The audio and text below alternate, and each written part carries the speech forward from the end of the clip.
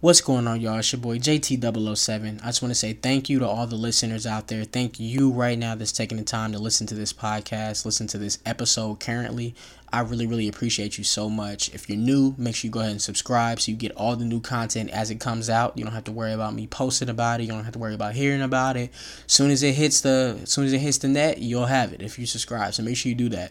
Even if you aren't new and you haven't subscribed yet, please make sure you subscribe. Even if you're like, I always know when you put something out because you post it and I follow you. Please make sure you subscribe anyway. That does nothing but help the podcast. So if you truly like this podcast, truly want to support me, please make sure you subscribe. Make sure you review on whatever platform you on. Review and rate the podcast as well. That way we can go ahead and expand this audience. You know what I'm saying? Because if the more y'all rate it, the more y'all review, the more y'all subscribe, they give more recommendations to other users that really like podcasts. So like I said, and for that being said, some individuals I've heard from don't really like podcasts too much. So like a 30-minute or hour-long listening session may not be suitable for them. I do want to say the podcast app always looks out. So if you're on Apple Podcasts, they have a feature on there as well as some other platforms too as well where you can actually speed up the audio. So instead of you listening to something that's an hour long and listening to every second, every minute of that hour, you can speed that up to 1.5 speed so it goes a little faster. So the talking will be like, hey guys, what's going on, y'all? It's JT007. It'll probably be like that or 2 times speed where it's super fast and you really can't really understand it. At least I can't. You may be able to do that. So that may be suitable for you. So I did want to make sure everybody's aware of that. So if you feel like you can't sit through a whole hour or 30 minutes, you may want to look into that. That may be best for you. But without further ado, we're going to go ahead and get into part 2 of This is America. Continuing that same conversation, same guest, police brutality, police training, mental health, growing up black in America. It's coming at you right now. Hold on, let me finish. Hold on, let me finish. Hold on, let me finish. Hold on, let me finish. Hold on, let me finish. Hold on, let me finish. Hold on, let me finish. Hold on, let me finish.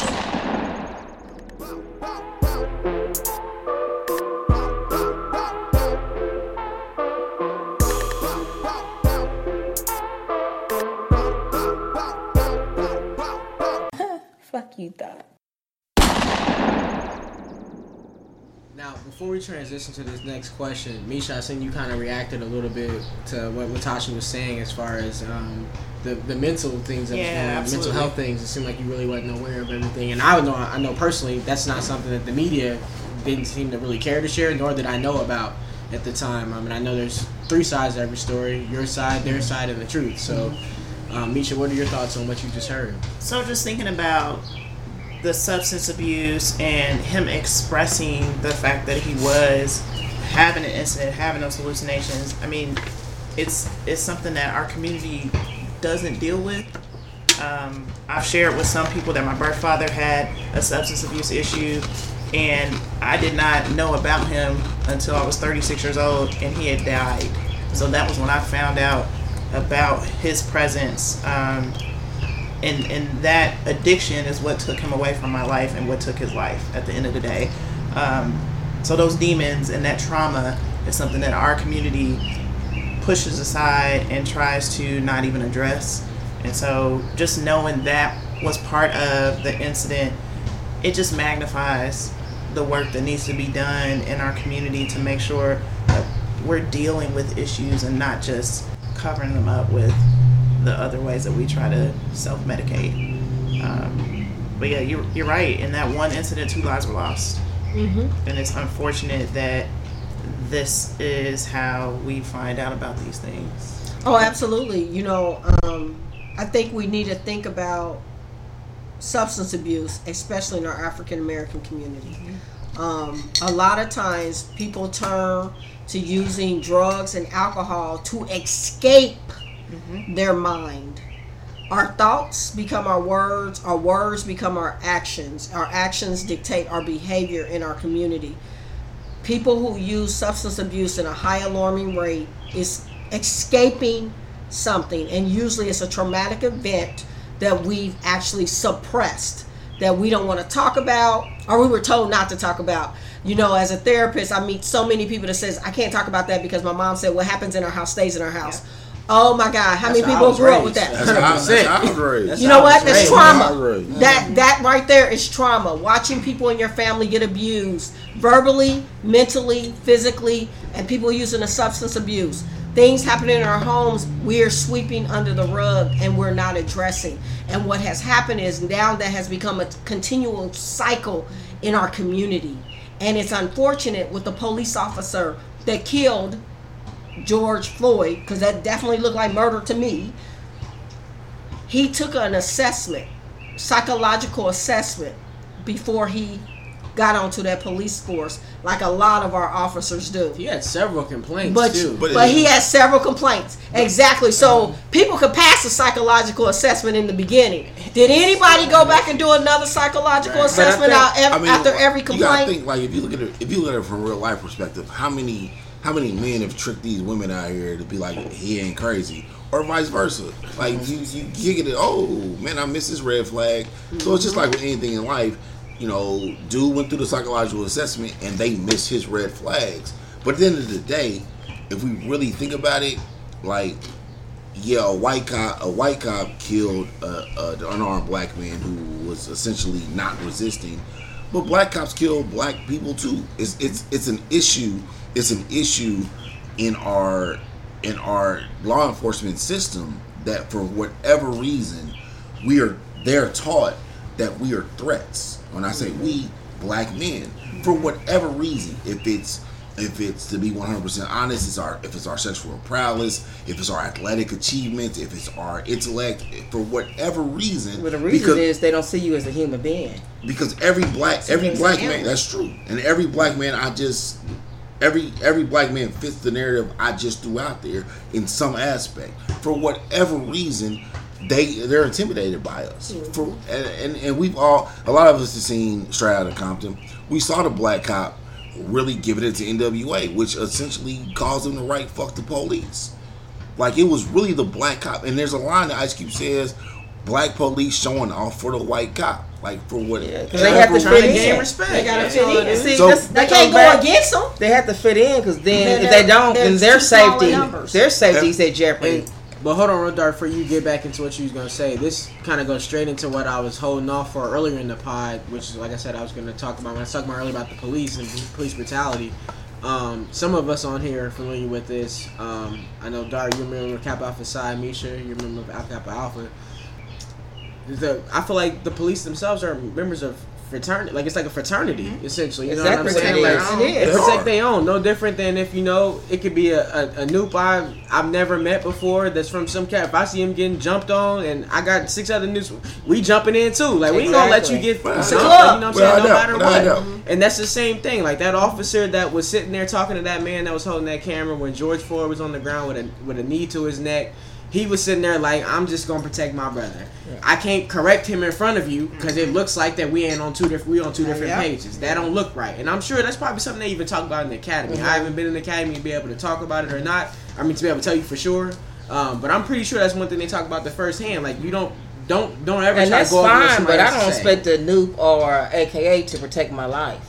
I don't pay my taxes for them to do a job. They are doing a job at the end of the day. Damn. And I think that your human factor is, yes, we have to consider that police officers are human. And we don't treat them like they're human. We treat them like they're superhuman. Like, once you put your uniform on, all of a sudden now that you're perfect. There's no human being on earth that's perfect. Everybody does wrong. Everybody makes mistakes. And that's okay. The problem comes into when you're not accountable for your actions. That's the issue. So that's why, yes, as a citizen, smirk with a knee on his neck to let you know. That's what I'm saying. I'm gonna get out of this. I'm a first thought. citizen, Like, I'm getting off, and I'm looking at a police officer. So I'm automatically gonna say I'm gonna defer to you because of what your position is, not because of who you are as a human being, not because of who you woke up to be. It's because of the job and the position that you hold. Yeah. So that's my issue.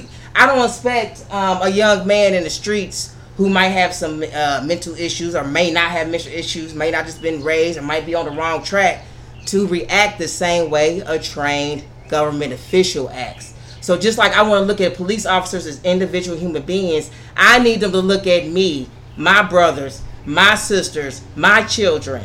my uncles, aunties, etc. as human beings too. Because when you look at somebody as a human being, some things you're going to hesitate at. Some things you might not do. And we're not looked at as human beings. And that's just a basic bottom line. It's until that changes, everything else we talking about is we just talking. And you're absolutely right, because the civil rights movement was forced. They wasn't happy with the civil rights movement. So at the end of the day, there's still people that look at us as slaves, that look at us as individuals that do not deserve the rights regular other human beings deserve. So as African Americans, it doesn't matter how many degrees we get. It doesn't matter how much money we have. It doesn't matter where we live, because George Floyd also was doing a great job in his community. He ran a ministry. He was doing other things in his community. They still saw him as an intimidating black man. It goes back to bullying. You know, a few years ago, all the kids had to learn about no bullying in the schools. Are you scared or are you being a bully? These are bullies, because at the end of the day, you are intimidated, and most bullies are intimidated or insecure about what they're doing. So they go ahead and they prey on the weak. P-R-E-Y. Not P-R-A-Y. They prey on the weak. And that police officer essentially is a bully. Usually the police officers that tend to beat up and do a lot of necessary force to their, to people they're arresting, usually were punks in high school. That's just what it is. It is what it like it is what it is. Like the cops that I know, like I know black, white, I know black cops, I know white cops. The cops that I knew growing up, they weren't punks when we was growing up. So they not beating people up. They're good. They're good, law-abiding police officers, do what they're supposed to do. But you mentioned the civil rights movement not too long ago, Latasha, and I've said this a few times, and Misha looks at me like I was crazy a couple times. One of the worst things that's ever happened to black people is integration. Now, when I say that, it is not that I'm not saying that black people need to live in their own cocoons and we don't need nobody else. I'm not saying any of that.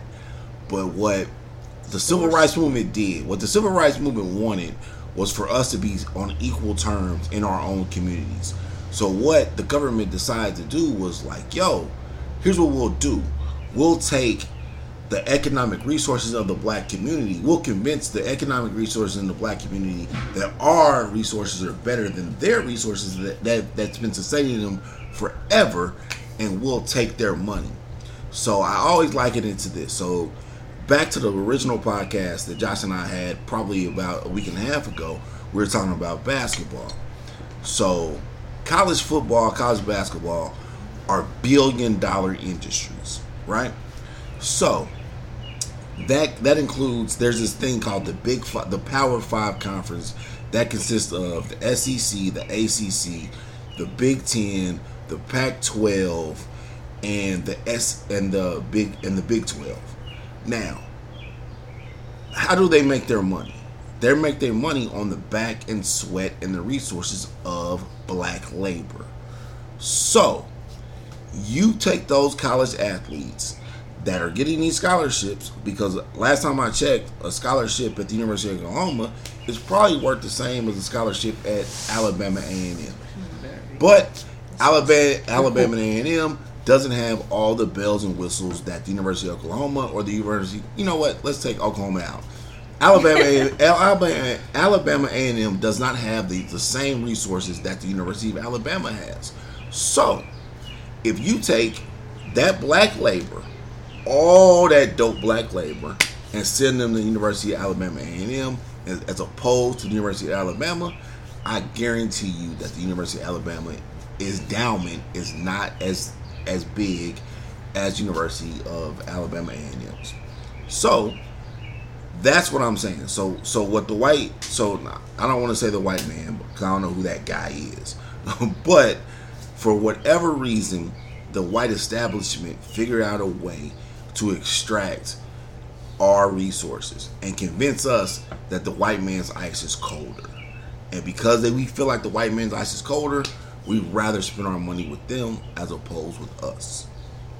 Well, and I think a lot of times, though, what ends up happening is it becomes, unfortunately, within our race, we're now fighting each other. Mm-hmm. And that's the saddest case that you can see. Like, you know, George Floyd shouldn't have did that. He looked like he was about to do X. So what they do is, in the media, they now want to bring up the cases. They want to bring up Sean Reed's pictures on Facebook, and they want to bring all this stuff up. But Tosh, if George had the option to spend that fictitious $20 bill at the corner store bodega that's owned by me, mm-hmm. then it's a different conversation. So if George comes into my store, I'm gonna be like, hey man, look man, I know this shit fake, dog. Right, like, I'm not what are you taking doing? it. Like, what are you doing? I'm not taking this. Right. Come back tomorrow when you with got some the real 20, money. yeah. And we good. I'm not calling the cops. Right. I'm not. He's not mad because he knows. I know he's on bullshit. But you know what you did in that situation? What you did with George is you gave him a second chance. Yeah. Because you're in his community, you understand him, you Right. know him. He doesn't get that second chance out there in Outside the his community, real world, and that is the problem. And that's the issue. And in my professional life and in my social life, I'm just a listener. I'm a conversationalist. I like to learn about people. People love to talk to me for whatever reason. Even in my personal life, I'm standing in the grocery store. People just love to talk to me. You just got that face. But what I just got that spirit. But you posted it the other day. But what I realize is that hearing different stories of all different ethnicities, because we all are human race. What I realize is our boys and our girls don't get that second chance. No, because they don't look like quote unquote good kids, and that's the narrative we have to change. I've heard about people. I mean, getting stuff that would have gave them 30 or 40 years in the prison system.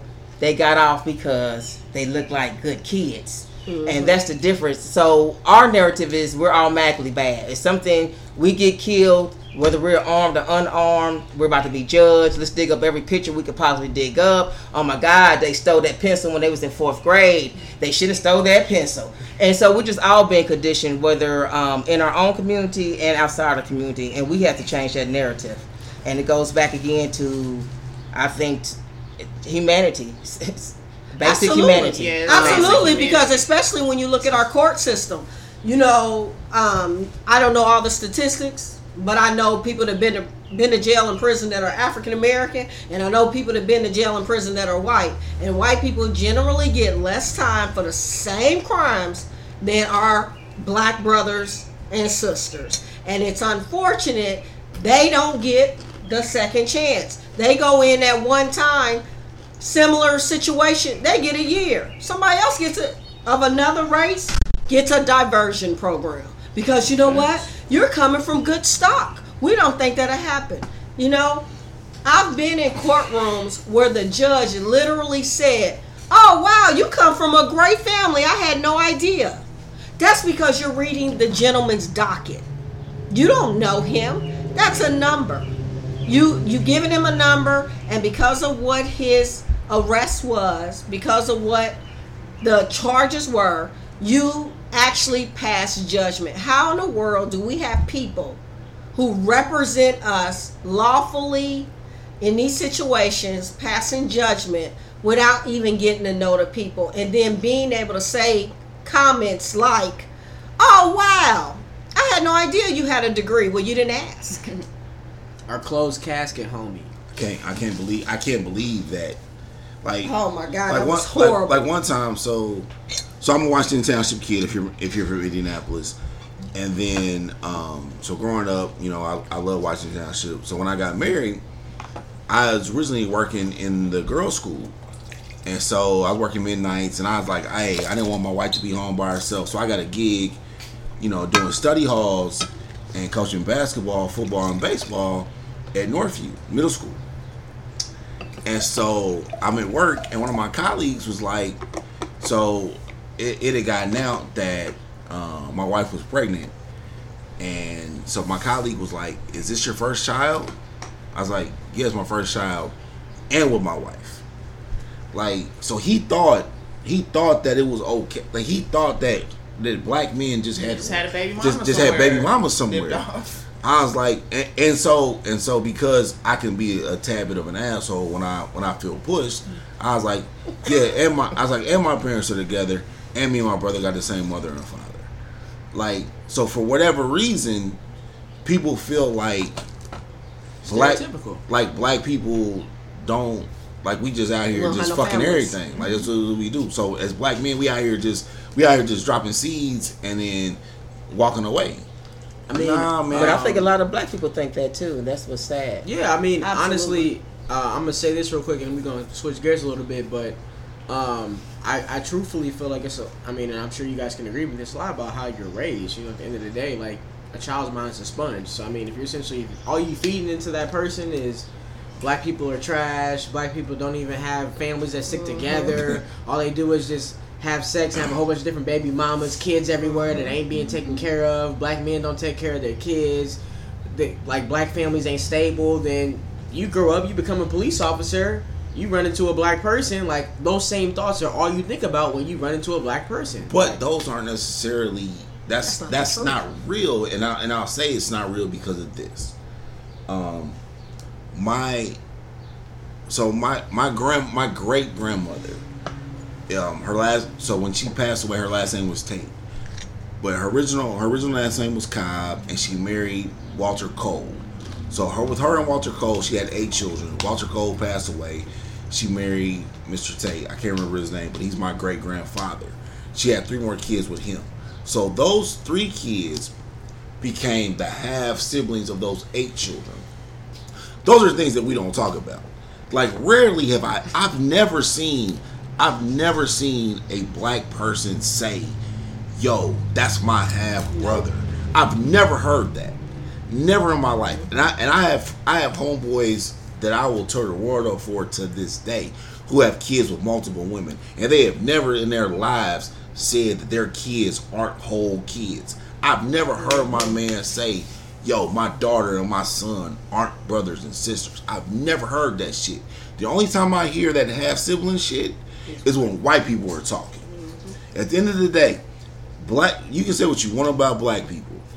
You can say we don't sit together. You can say we'll burn up, whatever.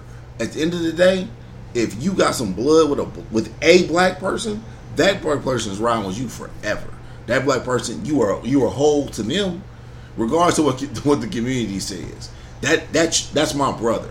That's my sister. Like, I'm 42 years old right now, and I don't believe this to be true. So, Daddy, if you listen to this, or Mommy listen to this, I don't believe this to be true. but if somebody called me right now and was like, yo, Dart, I am your brother, I'm like, all right, cool. All right. I'm not gonna be like, you my brother. You not my half brother. If my daddy says that you his kid, you my kid. At the end of the day, you my kid. I will have some questions. What? So that person automatically becomes my brother. At the end of the day, so that's a narrative. That's a narrative that white America has really painted, and they painted it very well. Because I'm yet to hear any black person tell me that that's their half brother and sister. But that just speaks to George Floyd and all of the... Hold on, Tasha. I hate to cut you off, but... Hold on, let me finish. I know. And I really want you to finish. And I'm going to let you finish on another topic. So let's go ahead and switch gears again a little bit. So I remember earlier, and this goes right back to you, so that's perfect. So you had mentioned earlier talking about trauma and how the looting and stuff seems to be a reflection of trauma. One of the things I wanted to ask everybody, I'll start with you, Tasha, since you was in the middle of a thought just a minute ago. Do you feel like, Minnesota essentially started the current looting and rioting we see right now. Do you feel like, and now it's transitioned to other cities as well. Indianapolis just last night, we're recording this now. Atlanta, Louisville. This is May, Bowling Green. What's today, 29th? May 30th. Today, May 30th. 2020. So, yeah, Atlanta, LA, Indianapolis, like I said. A lot of other cities I'm sure of as well. Do you feel like they are essentially mimicking what went on essentially in Indianapolis? Absolutely. For personal gain? Or do you feel like everybody's essentially in English right now, and everybody's going off based on what they seen. And like this is kind of a build up. We talked about Shauna Reed, we talked about Breonna Taylor, we talked about what went on with Brienne Lee. Brienne Lee. There we go. The officer. There we go. I could. Brienne. People were really up in the uprising, like Misha said. She was seen as a really good cop. So a lot of people were really uprising about that too. Yeah. So a lot of those building up in the community here in Indianapolis. I want to make this kind of specific, but we also see this, like I said, around the world, Chicago as well. Near to us. Do you guys feel like I said, this is kind of a mimic going on for personal gain because everybody's looting and stealing, or do you feel like this is more so everybody's in English right now and this is kind of like an uprising, like similar to like the Hunger Games? Everybody's kind of coming together at this time. I 100% believe it's peer pressure because they tried it with Sean Reed. They tried it on Michigan Road where he was shot and killed, and it didn't take off. Then So when you say tried it, you mean protest? they tried to protest. Okay. It didn't wasn't take organized. off. Yeah. They just stood around, didn't know what to do, and then so it just kind of fizzled out. The situation in Minneapolis is totally different. So then you got social media in the play. We didn't have social media in the play when we witnessed all these other brutal killings of our unarmed black men and women by police officers years ago. But social media certainly plays a role. So I think what happened is when the things happen in Minneapolis, you know, I'm reading my Facebook, I'm reading my Instagram, and you see people saying, what you gonna do, Indianapolis? What y'all gonna do, Louisville? What you gonna do? That's peer pressure, automatically. I don't think it was supposed to get to the rioting and looting. I think it was supposed to be a peaceful protest, standing one for another, all different races, but then emotion took over.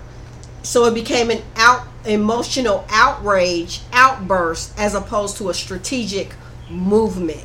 And unfortunately, when you've gotten all that pent up anger, that's what it comes out as. And you're not just talking about the killings. Now you're talking about our money situation. And when money plays a role, I ain't get my stimulus check. I'm out of my job. I'm about to get evicted. My car got repossessed. Yeah, all those things. Like nobody talks about that. Like so these people have been disenfranchised. Is that where Corona plays in? Yeah, Like, absolutely. That's where you throw the Corona in because like yo, like my life is jacked up. like for me, like for those who know me, they know I get my hair cut every week. So from March 15th until 3 days ago, I ain't get no haircut. So for 9 weeks, I didn't get a haircut. For a guy who gets a haircut every week, that's crazy. So just imagine for somebody who gets paid every week. Now I ain't been paid every week. So now I'm mad. I just seen the cops kill this random black man. dude that I don't even know. Mm-hmm. But that could have been me. And like I put on my Facebook post, like since okay, so the way I grew up, like I mentioned, 10 minutes ago about the whole segregation thing. My parents grew up in a segregated Chicago. Everybody they ever saw was black. In fact, when I would go home to see my people in Chicago, the first time I saw a black person was at a Bulls game when Michael Jordan was playing in 1991. I didn't think white people lived in Chicago. First time I ever saw white. Like when I bring Misha, because she's my wife. If y'all don't know, I am being dead serious. So the Chicago I knew was different from the Chicago I never saw a white person in Chicago until 1991. Wow. I was 13 years old. How long you live in Chicago? So I was born in 1978. So from 78 to 81, I grew up in Chicago, and then I was spending every summer from 1981 until 1993 in Chicago. Never saw a white person. So 3 years you lived in Chicago, and then from that point on, basically go back essentially to 3 every months summer. a year you would be there. Yeah. And you never seen a black person. So 91. What is that? Wow. Quarter? Is that a quarter of a year? So for a quarter of a year, I never saw a white person in Chicago until I went to a Bulls game, and I saw my very first white person in Chicago at a Bulls game. How was that? 13 years old. Craziest thing I ever seen. But did you stare? I grew up. No, because I grew up. I grew up. Right here. Because I'm in What was your Indianapolis. perception of white people before you seen them? My perception of white people was like, I only thought white people lived in Indianapolis. in Indiana. I didn't think white You people was a lived. teenager too. I didn't think white people lived anywhere else. You're super naive. Okay. I didn't think white people lived anywhere else. That explains no. You know what I'm saying? I was like, oh, okay. Because I would go. I would go see, like, my grandparents lived around the corner from Regal Theater. So if you listen to this Google Regal Theater, that was on the Chitlin Circuit. That's essentially the Chicago version of the Apollo. So I would walk. I could literally walk from my grandparents' neighborhood, and I would see the Regal Theater. So I ain't see a whole lot of white people. It's just we didn't see it. So it's just how I grew up. So and it's a great thing, a great way to grow up, and I'm glad I did. And it helped me understand, like, you know, what I'm living with, you know, 9 months out of the year, and what I get 3 months out of the year. At the end of the day, I'm not, and I don't want to sound like a segregationist, because I'm not. I understand history. Like, that's my shit. Like, I love that shit. Like, and that's what makes me mad. That's what makes me mad. Hold on, let me finish. That's what makes me mad about what I'm seeing right now. Let you finish. No, that's what makes me mad about what I'm seeing right now, because I know how the government works. So at the end of the day, like, everybody's shitting on Trump, who is the worst president to ever live. Bully. But at the end of the day, you need to be mad at your senator. You need to be mad at your congressman. Because those are the dudes that are really running the country. Like Trump's talking that shit, and that's what he's doing. And the only thing the president of the United States can do without someone else signing off on that shit is declare war. That's all he can do. That's it. So all this stuff that Trump's talking about, and y'all pointing at Trump, and y'all mad at Barack because he didn't do this for black people. Y'all mad at Bush because he didn't do this. Them motherfuckers are just figureheads. At the end of the day, your issue is with your 2 senators and however many congressmen are in your neighborhood. So for me, my issue is with motherfucking Todd and the dude, and I can't think of the other dude's name. He ended up beating Delaney. But anyway, my issue with Todd, because he beat Evan Bayh, and my issues with the motherfuckers from Congress. Like, that's what I'm dealing with. That's what I'm dealing with. Like, at the end of the day. But I don't think I think you hit on the note. To go back to both the issues, I think people are protesting because they're mad and they're angry, and I just don't know what else to do. I'm gonna hit the streets. I'm upset. But how do we turn that? Jill, just so we can correct this. So Todd Young, the Republican Party, then Mike Braun. Todd Young and Mike Braun. Those are my senators. Those are the cats I'm mad at. Who's our congressman? And then we got Andre Carson. Several. We got Andre Carson and a few other cats. So at the end of the day, like, I know, and I don't want to cut Jill's time off, but at the end of the day, black people need to go out. Black people need to go out and vote. Like, at the end of the day, y'all talking all this shit about this and this and this, and y'all don't want to do this, y'all don't want to do that. Go vote. Like, so at the end of the day, since this is Josh's podcast, if I don't like Josh and what he's doing with his podcast, you know what I'm gonna do? I'm gonna go holler at somebody else with another podcast. But we love this podcast. Yeah, this podcast is dope. Hold up, let us finish. Like, this is a dope podcast. Big facts, Misha. But that's what you have to do. Like we as black people, and when I say we, I'm talking about my age, because if you went to high school with my mama, y'all voting because y'all saw on TV what happens. But people my age, they're disgruntled. They be like, we not gonna vote. Nah, motherfucker, go vote. And that's what they're counting on. Like, go vote. Yep. Like, shut the fuck up. Go vote for somebody. I have voted in the Republican. I have voted in the Republican primary just so somebody don't win. Like, go vote. Like your vote is important. Stop cussing on the podcast. Your vote is important. No. There was no cuss word. No, say it again. It's very few cuss words. Yeah. No, fuck that. Go vote. Like, go vote. Mr. Warren, I'm trying to correct you. At the end of the day, you're the reason. Hey, this is gonna make it. You're the reason why I go vote. Like y'all the reason why I go vote. Like, stop pleading your case. They ain't gonna beat you. So go vote. My daddy might. Like, I don't know. I got something to say. I mean, but I think at the end of the day is we need to figure out how to turn this anger into productivity. Okay. And how do we convince the people who do not believe in the system that you have to work the system in order to make change? Thank you all for tuning in to part 2 of This Is America, the mini-series. Part 3 will be coming at you later this week, so make sure you stay tuned for that. Make sure you subscribe if you aren't already so you get that as soon as it drops. Part 1, really appreciate all the feedback and support I've been getting on that one. Want to make sure I correct something I stated in that too as well. At some point in that episode, I had mentioned colored people around the world when I meant to say people of color around the world. I won't be taking it down or re-editing that podcast, so I wanted to make sure I corrected that. That was brought up to me by my sister. Shout out to you, Jazzy, for bringing that up to my attention. Definitely not something I meant to say on the podcast. Nobody else brought it up to me, so I'm assuming nobody else caught it. I said it was really fast, so it was kind of hard to catch unless you was really listening. But it was said, so I wanted to make sure I corrected that. So I meant to say people of color, not colored people around the world. So with that being said, appreciate all the feedback I've been getting on part 1, all the comments.